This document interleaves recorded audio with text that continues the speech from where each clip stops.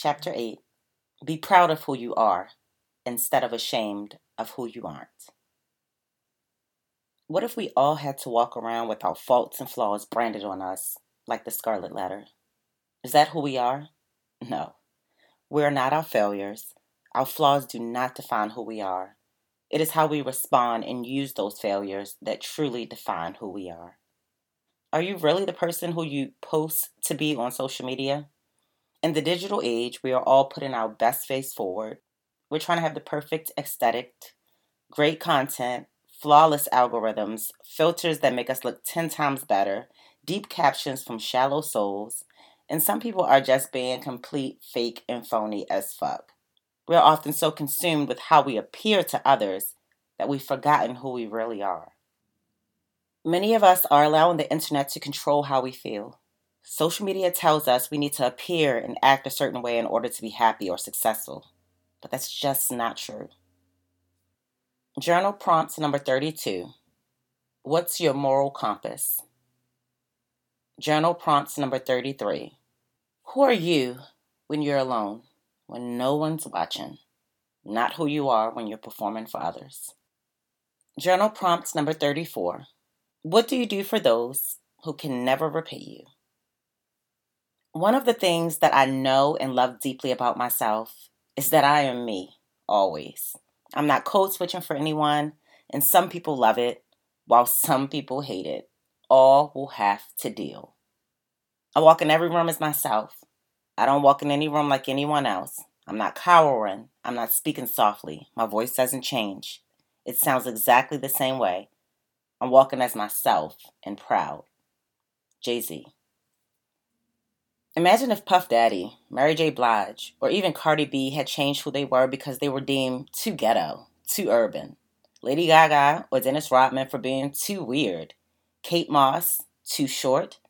Model Chrissy Teigen and Hollywood royalty Meryl Streep were both told they were too ugly.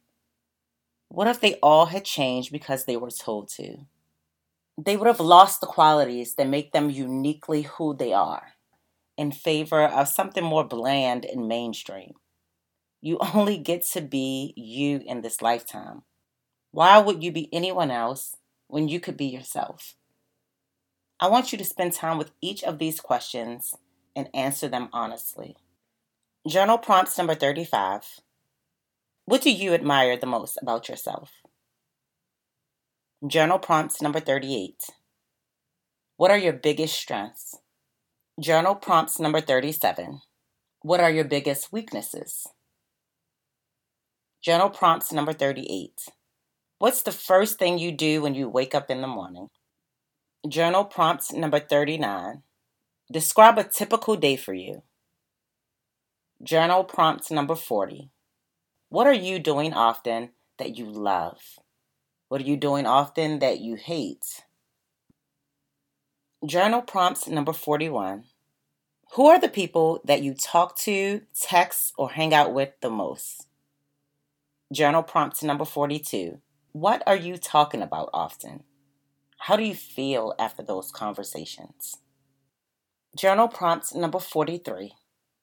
What music are you listening to? What shows are you watching?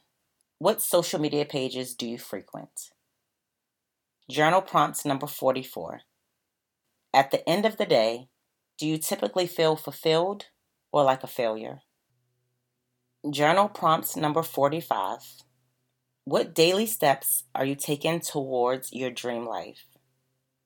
Journal prompts number 46. What are the moments in your life that have shaped you the most? Name 10 adjectives to describe yourself. Journal prompt number 48. Now ask 2 or 3 people who you feel are the closest to you to give you 10 adjectives to describe you as well. Does anything overlap? Last question, and I want you to dig deep with this one. Journal prompt number 49. Who were you before the world told you who to be? That is who the fuck you are and how you find your purpose.